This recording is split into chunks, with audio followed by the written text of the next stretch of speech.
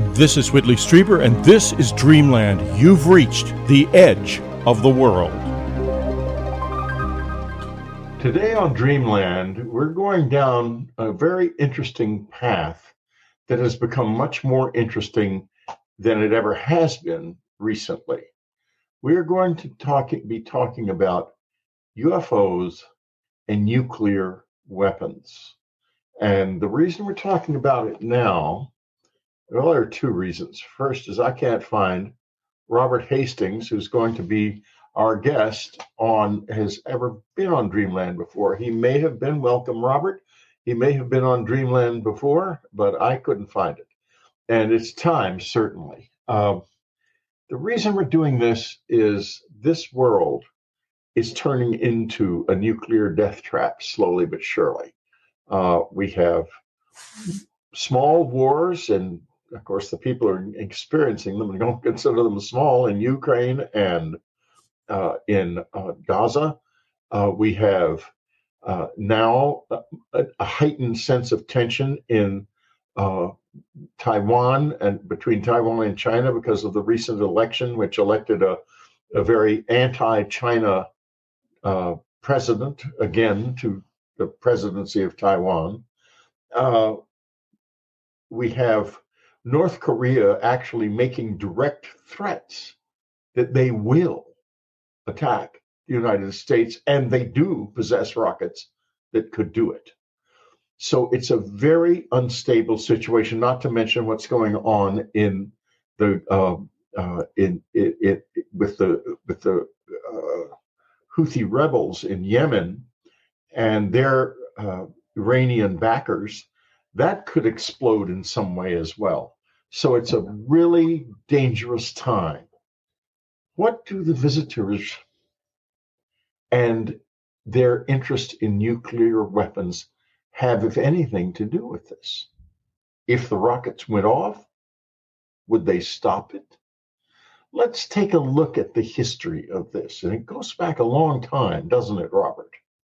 It does. 1945 is the first case that I've investigated. Now, tell us a little bit about yourself, and welcome to Dreamland, by the way. I was so preoccupied with the fear of nuclear war that I didn't really say welcome. No, thank you. Thanks. Tell us a little bit about you've been doing this a long time, 40 years. What got you started?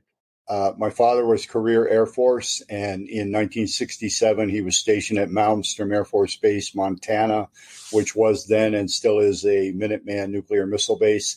Long story short, I was a teenager in high school, but I did have a job 3 nights a week as a janitor in the base air traffic control tower. Meanwhile, my father worked in what was called the SAGE building, which was the NORAD radar facility. But one night in March of 1967, I was in this room called RAPCON, Radar Approach Control, and one of the FAA controllers who I had made the acquaintance of just unexpectedly pointed out on his screen that he was tracking unknown targets. And I stood there and looked at his screen and saw 5 blips. And he was saying, we don't know what these are. And it's been too many years for me to remember the exact conversation. But that was the gist of it. And I got kind of excited and began peppering him with questions. And I think I was drawing attention to myself because his demeanor changed very quickly. And he said, we've got a situation here. Come back later and clean up, which I did. And when I went back later in the evening, he did not want to talk about it. But I nevertheless went home and excitedly told my father, I think they're tracking UFOs down at the tower. And unbeknownst to me, probably the next day at the SAGE building, he made inquiries. And within a few days, he said something to me. They were tracking those same 5 objects at the NORAD facility. And the rumor is that they were near missile silos. So that was all I knew in 1967, but it seemed pretty intriguing to me. And then, I completed high school, went to college, got married. And in 1974, I read a book by Raymond Fowler, well-known researcher. Raymond worked for the Sylvania Corporation, which was one of the Minuteman contractors. And in one of his books, he said that contacts he had at Malmstrom were telling him that UFOs were, in fact, hovering over the ICBMs, the Minuteman missiles, and that the missiles were malfunctioning. And that just was it for me. I mean, I went, this is real. That had to have been what was occurring at Malmstrom, some years ago when I was there. And this is worth pursuing. So slowly but surely, I started seeking out and interviewing Air Force veterans. I knew that I shouldn't approach active duty personnel because the kind of information I had, if they were privy to it, it could ruin their career if their commanders knew that I was talking to them about these very sensitive things. So beginning in the early 70s, 1973, I started interviewing Air Force veterans about this nuclear weapons related UFO activity. And really, because of age and illness, I sort of pulled out of what I've been doing in about 10 years ago. But at that point, I had 167 Air Force sources, up to the rank of colonel, including nuclear missile launch officers, targeting officers, missile maintenance security personnel, missile maintenance personnel, and security, the policemen who guarded the missiles. And those 167 sources are on record, on tape, audio or videotape, describing incidents where UFOs, decade after decade, have repeatedly monitored and even shut down and from time to time temporarily activated our ICBMs. And I just think this is self-evidently an important thing that people need to know about. I went on the college lecture circuit beginning in 1981, did that for 36 years, spoke at over 500 colleges and universities in America and at Oxford University in England to try to spread the word, spread the message. And perhaps the most publicity that I got was in 2010. A former missile launch officer named Bob Salas. Many of your listeners will recognize that name. He's been on the show. He was at Malmstrom the same time my father was. And as most people know who are familiar with the situation, a UFO actually shut down all 10 of his missiles. And he and I decided in 2010 that we would try to do a mass media push.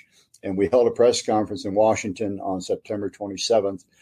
Unbelievably to me, CNN showed up at the last minute and live streamed it. And we got media coverage all over the world. But Salas and 6 other Air Force veterans were describing these kinds of incidents. And, it's not going away. Lou Elizondo now, the former head of ATIP, has publicly, repeatedly said in interviews and podcasts and so on that the nuclear connection is very real and that ATIP was aware of it. And as we can talk about at some point here, ATIP actually had my book in its possession, thanks to their scientific advisor, Dr. Hal Puthoff. I found out years later that he gave copies of my book to some very important people. I've seen your book at Hal's house. Okay, that doesn't. I've known Hal for many years. We've never discussed your work, but it's in his library. Yeah, so I'll take a picture of his bookshelf sometime. I'll see if he'll let me do that. So it's been my life's work. I still find it fascinating and amazing. And in my opinion, one of the principal factors in the increase in UFO activity since World War II, which is well documented, is directly related to the nuclear weapons situation. As I mentioned a moment ago, the first case I've investigated occurred in 1945 at a place called Hanford plutonium production site. And let's slow down for a second because we've got a little break to do. Let me put it on pause for a moment, folks, and not for everybody. For the subscribers, we'll just have a little blip. But for those listening on the free side, there'll be some commercials. I hope you respond to them. The more you do that, the more we can do. And incidentally, speaking of commercials, for everybody, you should know that them, Communion, and the original edition of The Key are all available from the unknowncountry.com bookstore, signed by me. So you can go and order them, and you will promptly receive a lovely signed copy of one of these books or whichever books you order. All right, we'll be right back. We're talking to Robert Hastings. His website, ufohastings.com, his book, UFOs and Nukes. Don't miss it. It is a very, very high level work. This tells the whole story, and it's a huge story, truly huge, Robert. And thank you from myself and from everyone listening for doing this. Thank you, because you've spent a lifetime essentially doing something that, for whatever peculiar reason, the government doesn't want you to do. Have you been interfered with much, except for, of course, what happened this morning? Yeah, it's been a pattern. I first went out on the college lecture circuit in September of 1981. And in the course of giving lectures at various colleges and universities, veterans were in my audiences. And some of them would approach me and say, I know what you're talking about. I had my own experience at such and such a base. We need to talk. So I'd get their phone number. And beginning in February of 82, I made a series of calls to those veterans who had approached me, and with their permission, taped their conversations. And after I thanked them and hung up the phone, after each one of those veteran interviews, someone else called and breathed heavily into the phone, said nothing, and then hung up. And it only happened after I talked to these veterans. At no other time did it happen. So clearly someone was aware of what I was up to and were trying to intimidate me. And frankly, for several months in 1982, I went, what have I gotten myself into here? And really, do I want to continue this? And finally, I just decided that this is important. People need to know about it. I'm intrigued about it. I need to know about it. I don't think they're going to kill me, whoever they are. So let's just keep rolling. So I did that for, decades, just kept interviewing veterans. But telephone harassment is a commonplace thing with me, only when I'm talking to veterans or other researchers or journalists. The phone calls generally go dead at some point during the phone call. There have been things like that. Computer issues where I'm communicating with the same categories of people. Sorry about that. Communicate. Who knows? That's not a glitch. That's just an accident. Let's go. Who knows who that could have been? But anyway, yeah, I'm teasing. They've messed with my emails between veterans and myself and other researchers. Sometimes they just disappear. They never arrive. Sometimes they end up in our spam folders, even though we have an ongoing relationship established. So that kind of crap still goes on. Yeah. Well, what do you suppose is the motive? Because, these things happened. It would seem to be important that the public know about them, but I guess they're regarded as potentially exposing some critical vulnerabilities, defense vulnerabilities. And you're out there saying that not only do we have defense vulnerabilities, we have defense vulnerabilities to things which we can't even begin to understand, which would be quite upsetting. I was once on a base, I believe it was Malmstrom, and I was researching for a book called Black Magic, and no one told me anything about any of this. I didn't know about it at the time. And I went to one of the missile launch centers, and I went both to the command center and went underground and got the whole tour. In other words, the ordinary PR tour. It was nothing unusual. And I wasn't there for any reason. I was writing a thriller. It was long before I was involved with communion or anything like that. But then the strangest thing, when we went to one of the facilities where there was actual Minuteman missile, they were working on it because it had a targeting problem. And I've often wondered whether or not something happened that, to it. In other words, something was done to it that's never been reported. And I wonder if you have any sense of this happening more often than has come to the surface. I'm sure that the cases that I know about are only a small fraction of the total number. My research is catch as catch can. I have to hear about an incident. I have to be approached by a veteran or learn of a veteran who had a nuclear weapons background and approach him and hope that he's willing to talk to me. So it's a very sporadic hit or miss kind of affair. But again, I've got nearly 200 sources on record at this point. And targeting issues are one of the things that the missile targeting and missile maintenance personnel tell me. That from time to time, after a UFO is reported hovering directly over a missile launch facility, which is the silo, or the launch control facility, which is the blockhouse underground where 2 launch officers sit and control 10 missiles in the Minuteman system. In either case, depending on where the object's hovering, when the UFO leaves, while the UFO is there, the missiles go offline. There's an indication on the consoles down in the launch control capsule of something amiss. And the missile maintenance and the missile targeting people tell me when they examine the missiles, sometimes the hardware is fried, melted, electronic circuits are melted, and what is called a guidance and control can, a group of electronic components in a insertable component, have to be replaced. Or on the other hand, some people have told me that the targeting codes, which would allow the missile to hit its target, are either erased or have been scrambled. And so, who knows what you witnessed. There are, I'm sure, mundane targeting issues. There are mundane maintenance issues.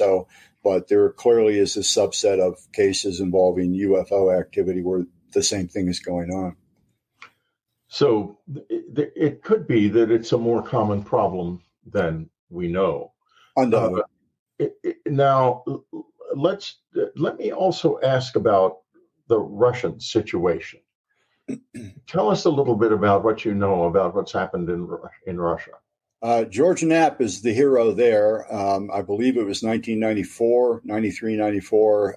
He was in the Soviet Union. He was in Russia, the former Soviet Union. And it just ceased to be the Soviet Union anyway. Right. In 91, it collapsed. But yeah, so he was in Russia in the early 90s and had interviewed, I believe, well over 100 former Soviet Army personnel. And there was a colonel, I think his name was Boris Sokolov from memory. That's correct. Sat him down and said, in the course of their conversation, said, oh, by the way, UFOs have messed with our nuclear missiles. And here are some documents that confirm that. And unbelievably to me, the colonel, according to George Knapp, each document, several pages, on the top page only, there was secret or top secret written. The colonel said, let's tear off the top page of each of these documents and you can take the rest to America. And if George had been caught, he'd still be in a Soviet or Russian prison right now. I mean, that I couldn't have done that. But anyway, so George brought back in the early 90s hundreds of pages of documents about Soviet nuclear weapons. Well, Soviet UFO incidents, some of which involved nuclear weapons. And so, for example, there were 2 occasions that are especially spectacular. One in 1989 at a place called Kapustin Yar. There was a nuclear missile warhead storage facility. And according to one of the documents, a UFO disc-shaped object hovered over this depot, nuclear weapons depot, and was observed to fire beams of light down onto the building that held the weapons. So that occurred in, I forget the month, but in 1989. Even more spectacular and ominous was another incident in October of 82 in Soviet Ukraine, where a huge disc, mothership-sized disc apparently hovered over this intermediate nuclear missile base. And suddenly down in one of the launch capsules, some number of missiles, I've never heard a specific number, but multiple missiles suddenly went into countdown mode. They were preparing to launch. And so you can imagine the launch officers were going crazy. They thought World War III was about to start, and they hadn't activated the missiles. They had no idea why the missiles were activated. But after 15 seconds, everything returned to normal and no missiles were launched.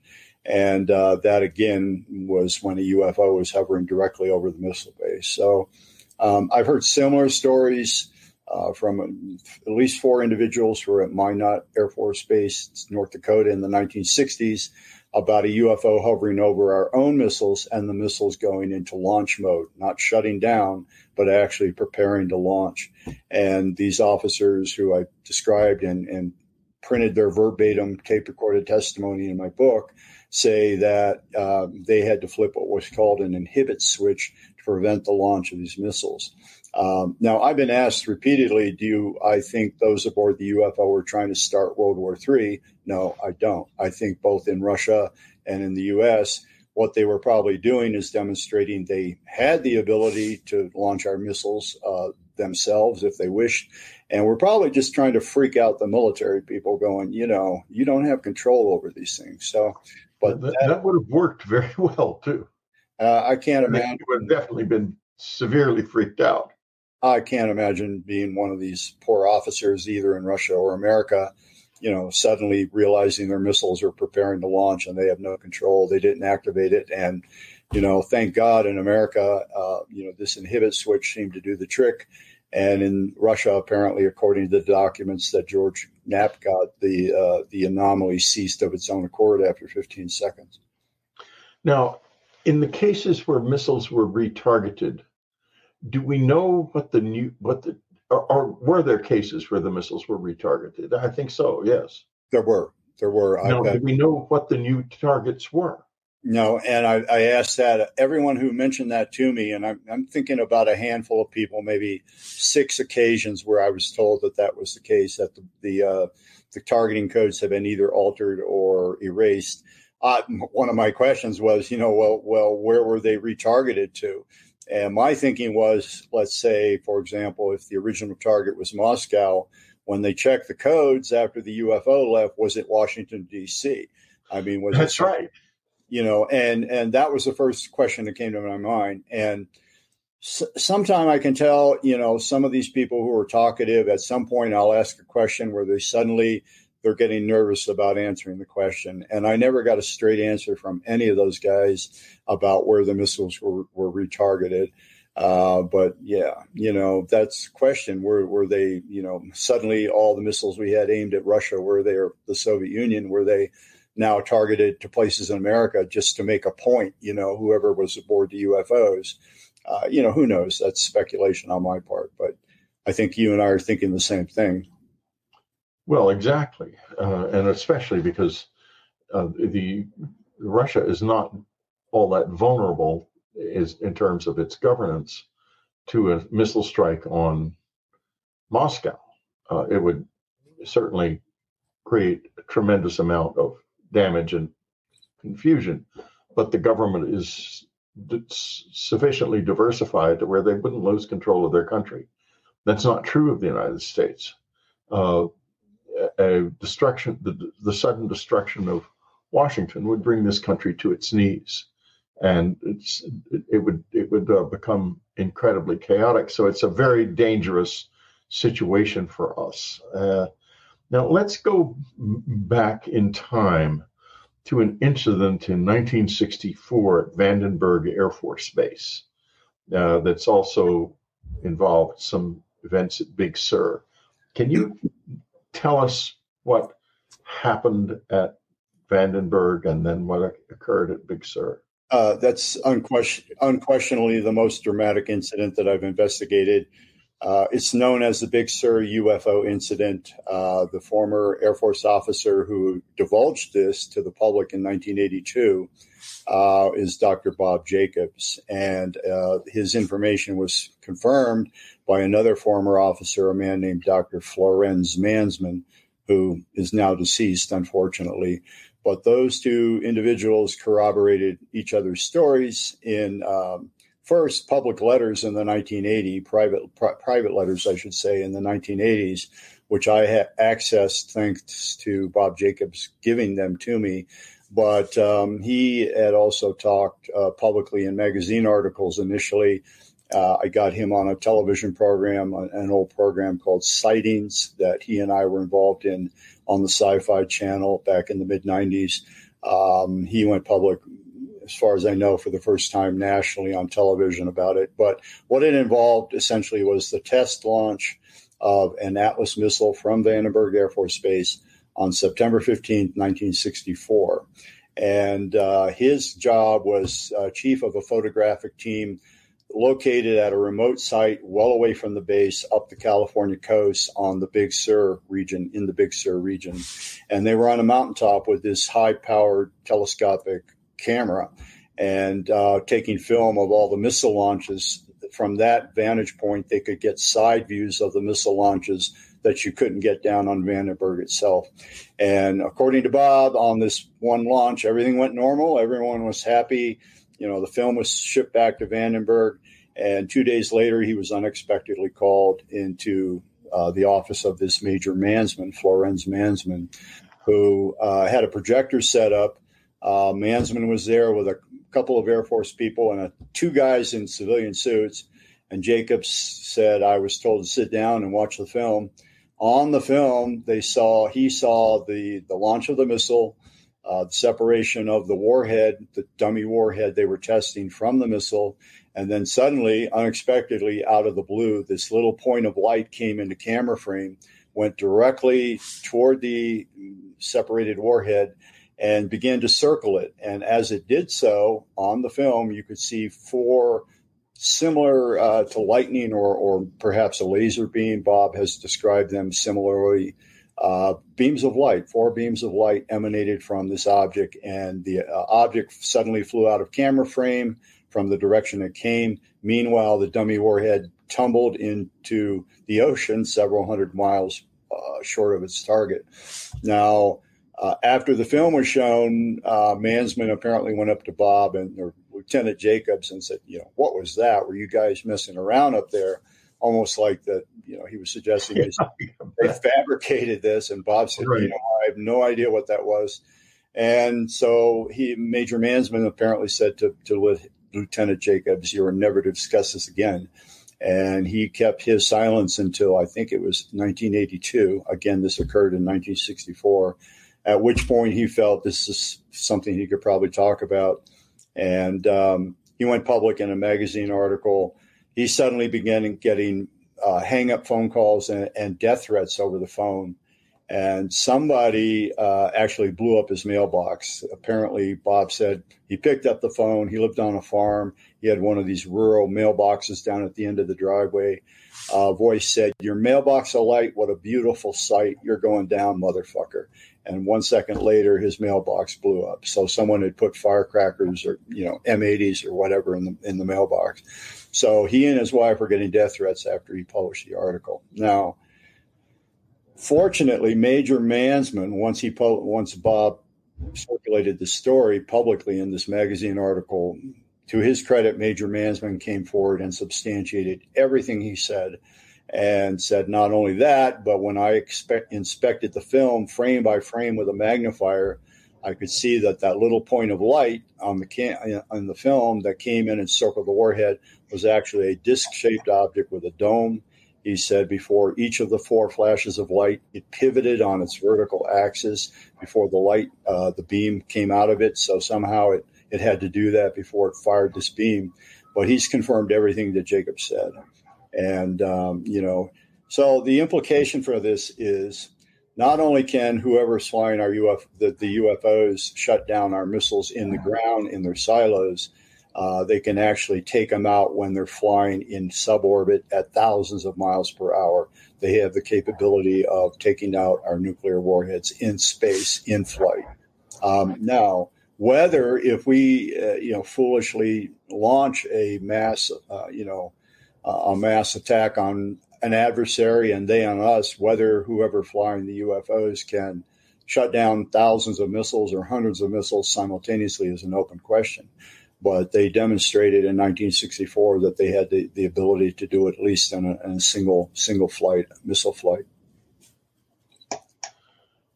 Which gets me to the next issue, and it's more an issue than a question, because I'm not sure you can actually answer it, but we can explore it together, which we're going to do after the next break. And that is, if we have a nuclear conflict here, will they intervene? We'll be right back.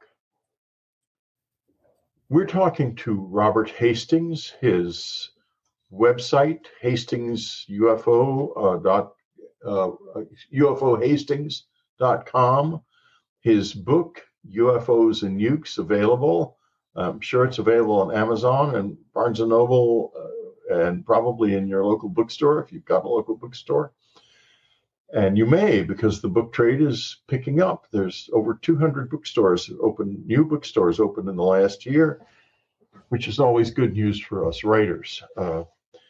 Now, we're in a situation, as I alluded earlier, which we could end up in a nuclear conflict very easily. Before World War I, in fact, in July of 1914, no one thought a world war would develop out of what was happening. It wasn't until the end of the month, toward the end of the month, that it was realized that this might actually turn into a huge conflict. In other words, the conflict situation got out of hand. In our era, where everything happens much more quickly, this could happen in a matter of minutes at any time, in my opinion now. We could easily end up in a situation where the North Koreans, for example, fire a missile that appears to be targeted at the United States, or maybe more than one. We would then retaliate. And once we had confirmed that these were nuclear warheads, or just that they were going to strike this country, which we would be able to confirm in a matter of minutes, we would have the president would be in a situation where he would be told, missiles are incoming toward the United States from North Korea. What do we do? And he would say, well, are they armed with nuclear warheads or not? And we may be able to tell. I don't know. But if we can't tell, then he's going to be told, we don't know. He will then launch against North Korea. And from there, I suspect we would have a world nuclear conflict. Would they intervene, do you think?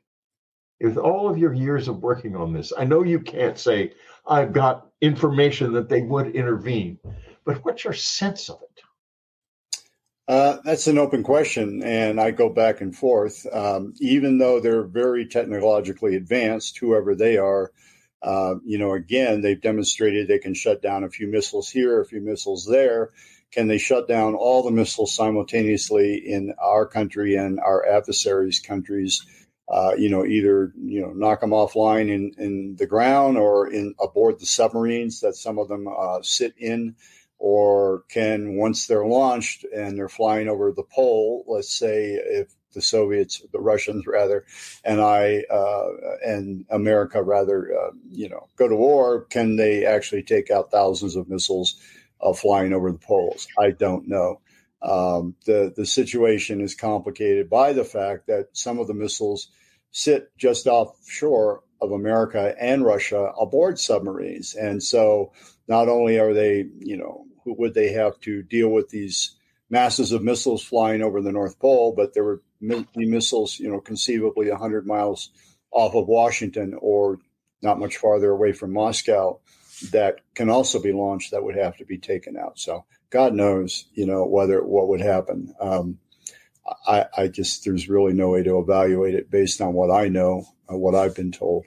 I'm sure that the people in the Pentagon and the CIA, and believe me, CIA is definitely involved to this day, no matter what they say, in all of this, as is NSA, the National Security Agency, and other intelligence agencies. It's not only the Air Force and the Navy that are dealing with all of this, and that's been demonstrated to me time and again during my research period.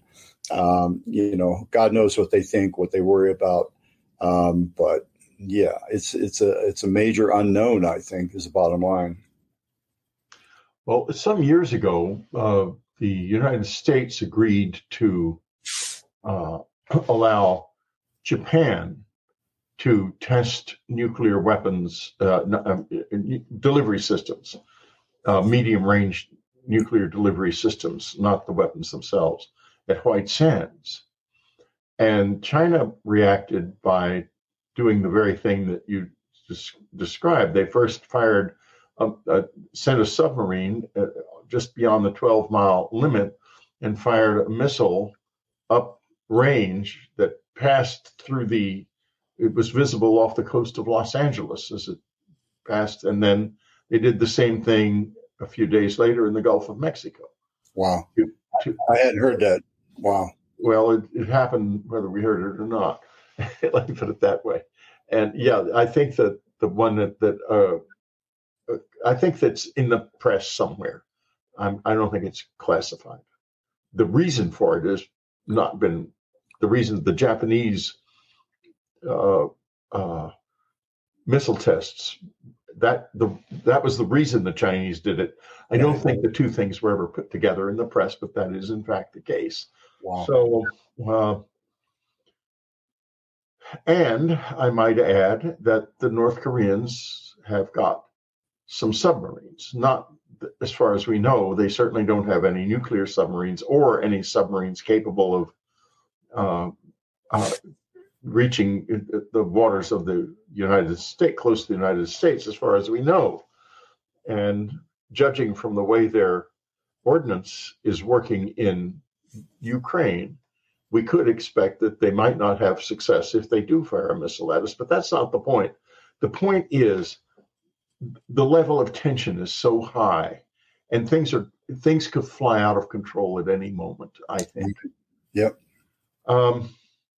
Now let's go way back, and we're gonna do some interesting stuff here because we're gonna go way back, and then we're gonna come back up on Rendlesham. Let's go way back to the early days when we first started testing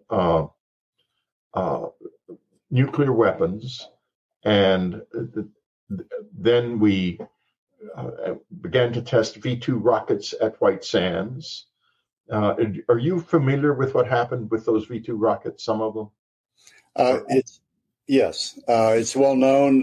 There was actually an article, I believe, in Look magazine in 1949, I want to say, where people who were firing the captured German V2 rockets at White Sands Proving Ground in southern New Mexico, word leaked to the media that objects like what we would call orbs were sighted near the missiles as they were ascending. Were captured on film. In one case, two of these little orbs flew tight spirals around the missile while it was ascending, and so on. So a little bit of that leaked out even in the media in the late 40s, early 50s. So the kind of thing that occurred at Big Sur in 1964 had already occurred similarly, where UFOs or orbs were flying in close proximity to our missile tests. That was well known, yeah.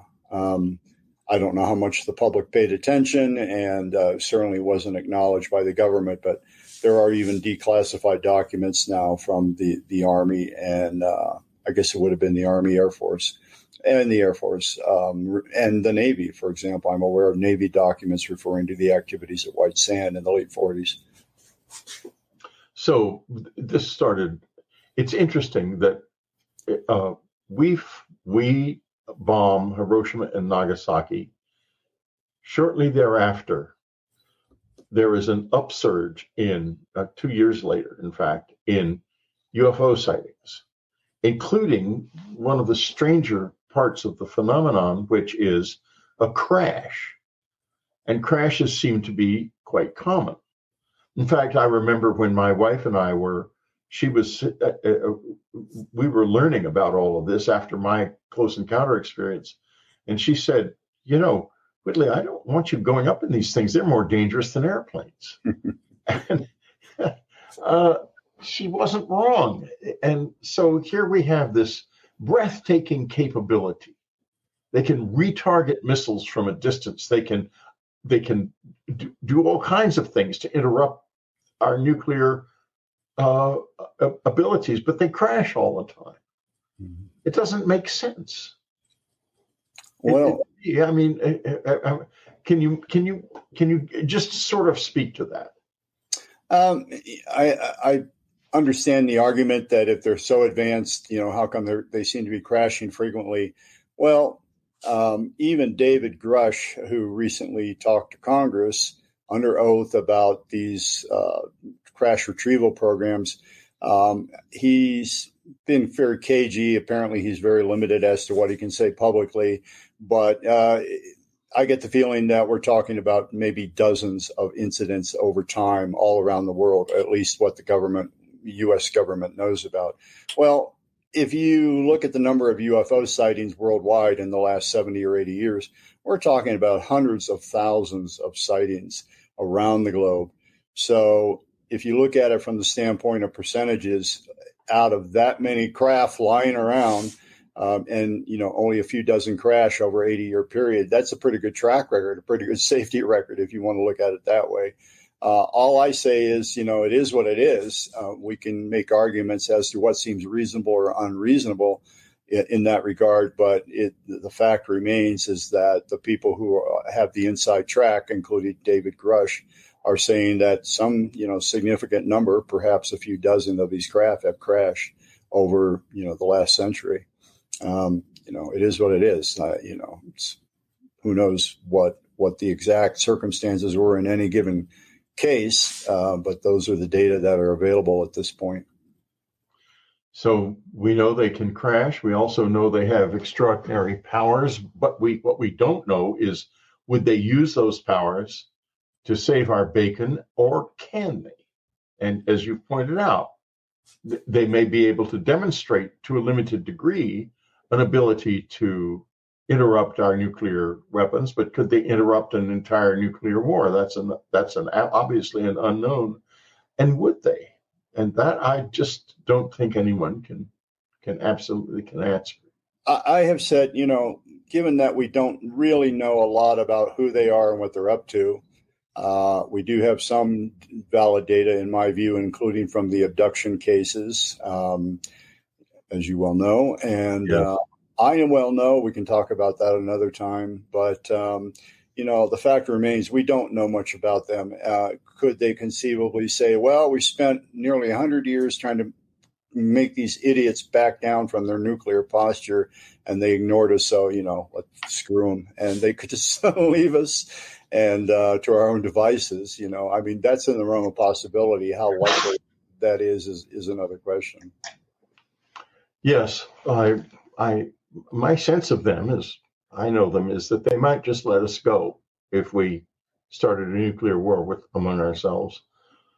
But if they're here for the planet, then that will happen. They will not let us go, because a nuclear war would make the planet uninhabitable for a very long time. Correct. All-out nuclear war would spread so much radiation over the planet that it would not be a viable place. Well, if they have projects here, if this abduction program and the hybridization program that has been described, if all of that is real and they do have a presence here for their own devices, their own purposes, one would think they would have a vested interest in seeing that nuclear war does not occur, because it's going to mess up whatever they've got going on, in addition to whatever it would do to the planet and the human race and our civilization.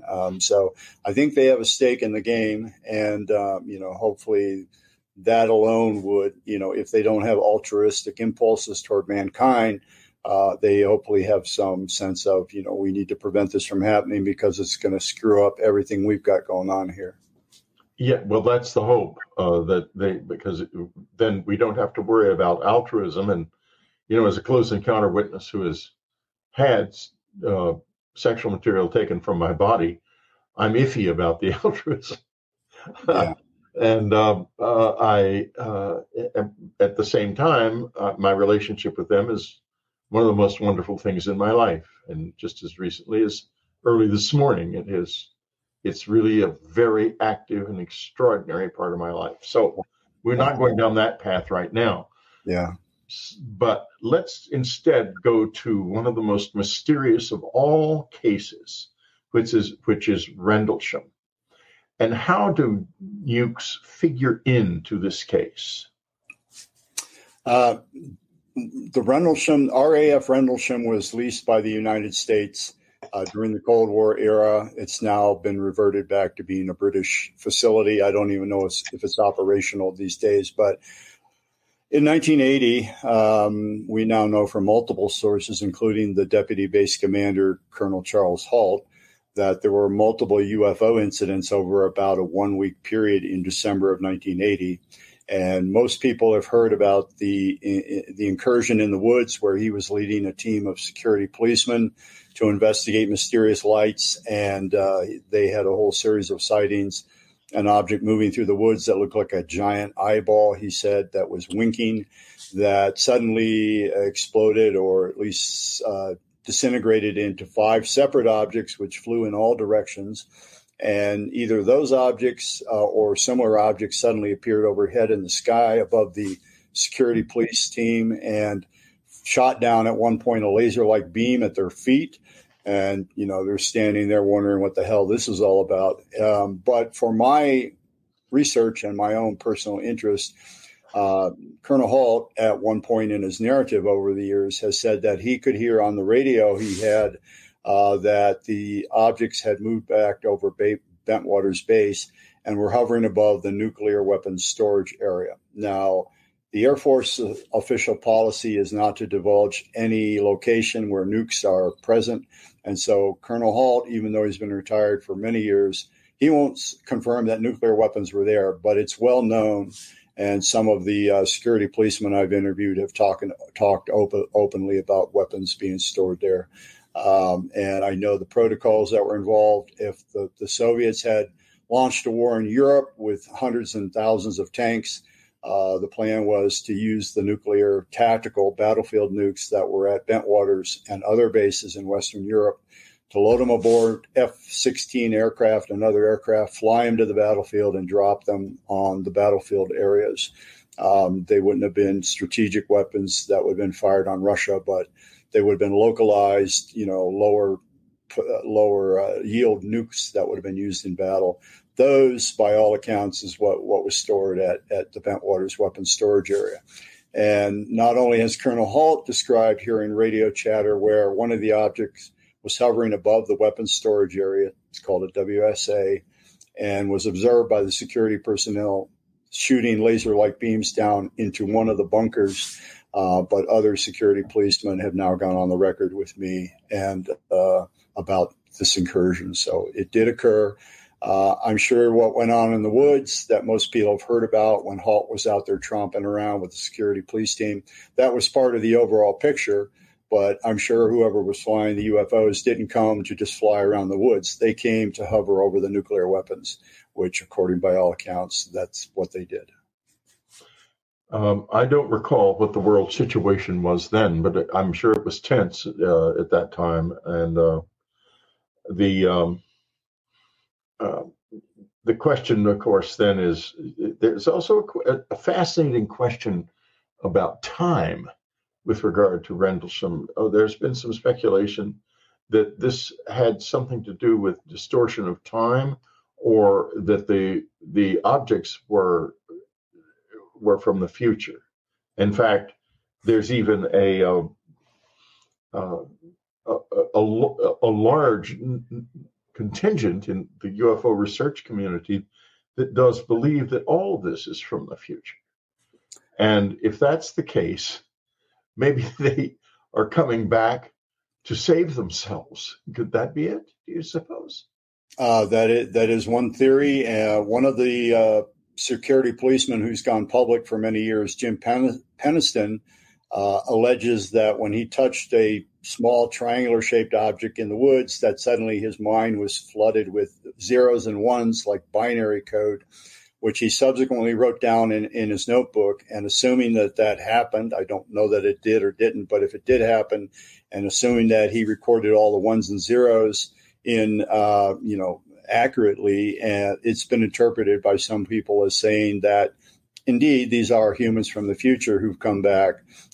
to mess with our nuclear weapons at some point for whatever reasons, presumably to try to change historical events. I mean, that's the implication. Penniston also alleges that the people who've analyzed his code, his binary code, as recorded in his notebook, say that these alleged future humans have described various places around the world, sacred sites, so-called, that have to do with this larger question of who they are and where they're from and why they're here. Now, I don't know about that except what I've read. Penniston certainly has had the experience. It's been verified by another security policeman named John Burroughs, in large part, who apparently was abducted while that was going on, by the way. When Penniston was touching this craft, suddenly Burroughs was nowhere to be seen and allegedly was missing for some time. So it's lots of things went on there that, you really don't, when you hear about the Rendlesham case, most people in the public, other than those with an interest in UFOs, they don't know all these very, very dramatic details. But yeah, if you follow that scenario as presented by Penniston, it seems to suggest that all that UFO activity was due to future humans coming back and dealing with things in our own time as opposed to extraterrestrials. Then it would suggest to me that we are close to a nuclear war, because there are all of these, the number of UFO sightings has increased just massively in the past few years. And there is all of this revelation. Now, I don't want to go down the wrong path here, but one of the things about time travel is that it's most likely impossible, but not completely impossible, in the sense that there's something called the grandfather paradox, which is well known, which means you can't go back and kill your own grandfather. Therefore, you can't go back at all, because the grandfather paradox would prevent time travel, but not if you send back into your own past something that doesn't exist at all. In other words, you create a fake alien race and you send it back. It would have a lot of freedom, because it wouldn't affect the grandfather paradox, wouldn't come into effect. And so maybe that's it. All of this, I think, bottom line, everything we're talking about, we know they're real. We know the craft are real. People who've had abduction experiences, and I am among that, as some of your viewers will know. I've had those experiences. I kept that secret for many years, but I have, and sure as hell didn't wish it upon myself. But there you go. Wait a minute here. You certainly kept it secret from me. I didn't know until this moment. Can you tell it, since you're not keeping it secret anymore? Can you tell us a little bit about it? Well, you honestly, frankly, I think you've just forgotten, because Bob Jacobs, who was involved in the Big Sur incident, he and I wrote a book called Confession in 2019. Oh, that's right. And I probably I interviewed you, didn't I? You interviewed us on, I was on a telephone. I wasn't on video. But so we both decided we had experiences. I confessed to him, and let's see, it would have been maybe 2012 that I was an abductee. And much to my amazement, he came back at me and said, "So am I, and here's what's happened to me." So we waited a year or two, and then we went, we got to write a book. We got to go public with this. And so we did in 2019. And in my view, we are dealing with, quote, aliens, whether they're extraterrestrial or interdimensional, or because many species have been described by abductees, there are multiple races. Who knows? Some of them could be ETs, some could be from other dimensions of reality, but even from here. And from here. And we can't control any less intelligent species than us. Can't control anything, essentially anything about what we do. if there's a more intelligent species than us here, we wouldn't necessarily even be able to detect that, because they would be so far ahead of us in their ability to control what we see and don't see. We might just see glimmers of their presence. But listen, Robert, we talked about this by email. I want to interview the two of you about the other book, about Confession. Sure. I don't think in fact, I looked and I don't think I have interviewed you about it. You did, and again, I was on the telephone. I think Bob. Well, that's right. But my mind is not doing well. We had a lot of trouble, folks, getting this started. We had all kinds of glitches, and I haven't said anything about the fact that there have been glitches here that I don't think anyone can see during the course of this interview. But I'm a little distracted, and I apologize. No worries. But I believe it was in January of 2020 that we appeared with you, Bob Jacobs and I. So I'm sure he would be willing to come on again. I am willing to come on again. Just to sort of put a cap on this part of the material, I have wondered, as my book says, as our co-authored book says, I apparently had an experience when I was a child. And I go into detail as to what that was. But then again, in 1988, I had a definite abduction experience and two other people were involved and so on. So at that point, I had already been on the lecture circuit talking about the UFO cover-up for 7 years.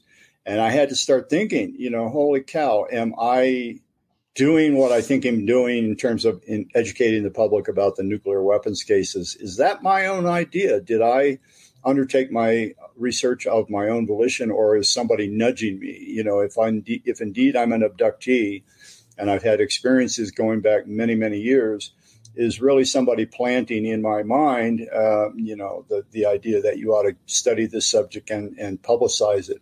I don't know the answer to that, but it's a very complex situation I find myself in. I'm going to be 74 soon, and I don't know the answers to most of the questions that I have. But Bob and I felt that, we were getting on in years, and if we were going to talk candidly about some experience of what we've endured over the years, we had to talk about our abduction experiences. So I think I probably do want to have the two of you on because, again, I have learned an immense amount more about the visitors in the past few years than I knew in 2019. I'm a different man in terms of my understanding and insight into their activities and the meaning of everything. And so I think I'm going to take a look at the book, and I'm going to, I'll let you know, but I think we should revisit it. And I'd also love if you could come on to our subscriber video chat. We have a video chat on Saturday mornings at 10 a.m. Pacific time. It lasts an hour.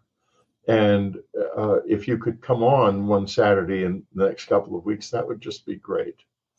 I'm willing to do that. As you know, I haven't been well, and I have to play it day to day.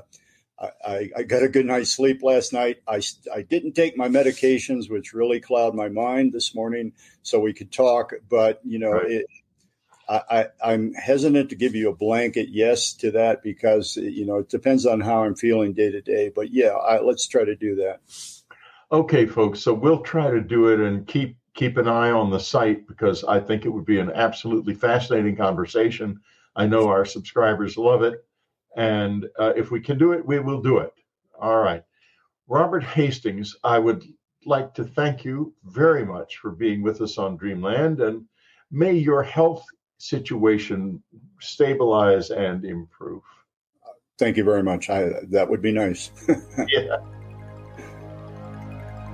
You've been listening to Dreamland. Be sure to tune in again next week. Dreamland is brought to you by UnknownCountry.com and its family of subscribers. Our theme music is The O of Pleasure by Ray Lynch. Unknown Country was founded by Ann Strieber.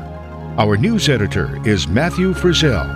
Our coordinator is Amy Safrankova. Whitley Strieber is your Dreamland host. And I'm your announcer, Ted Alexander.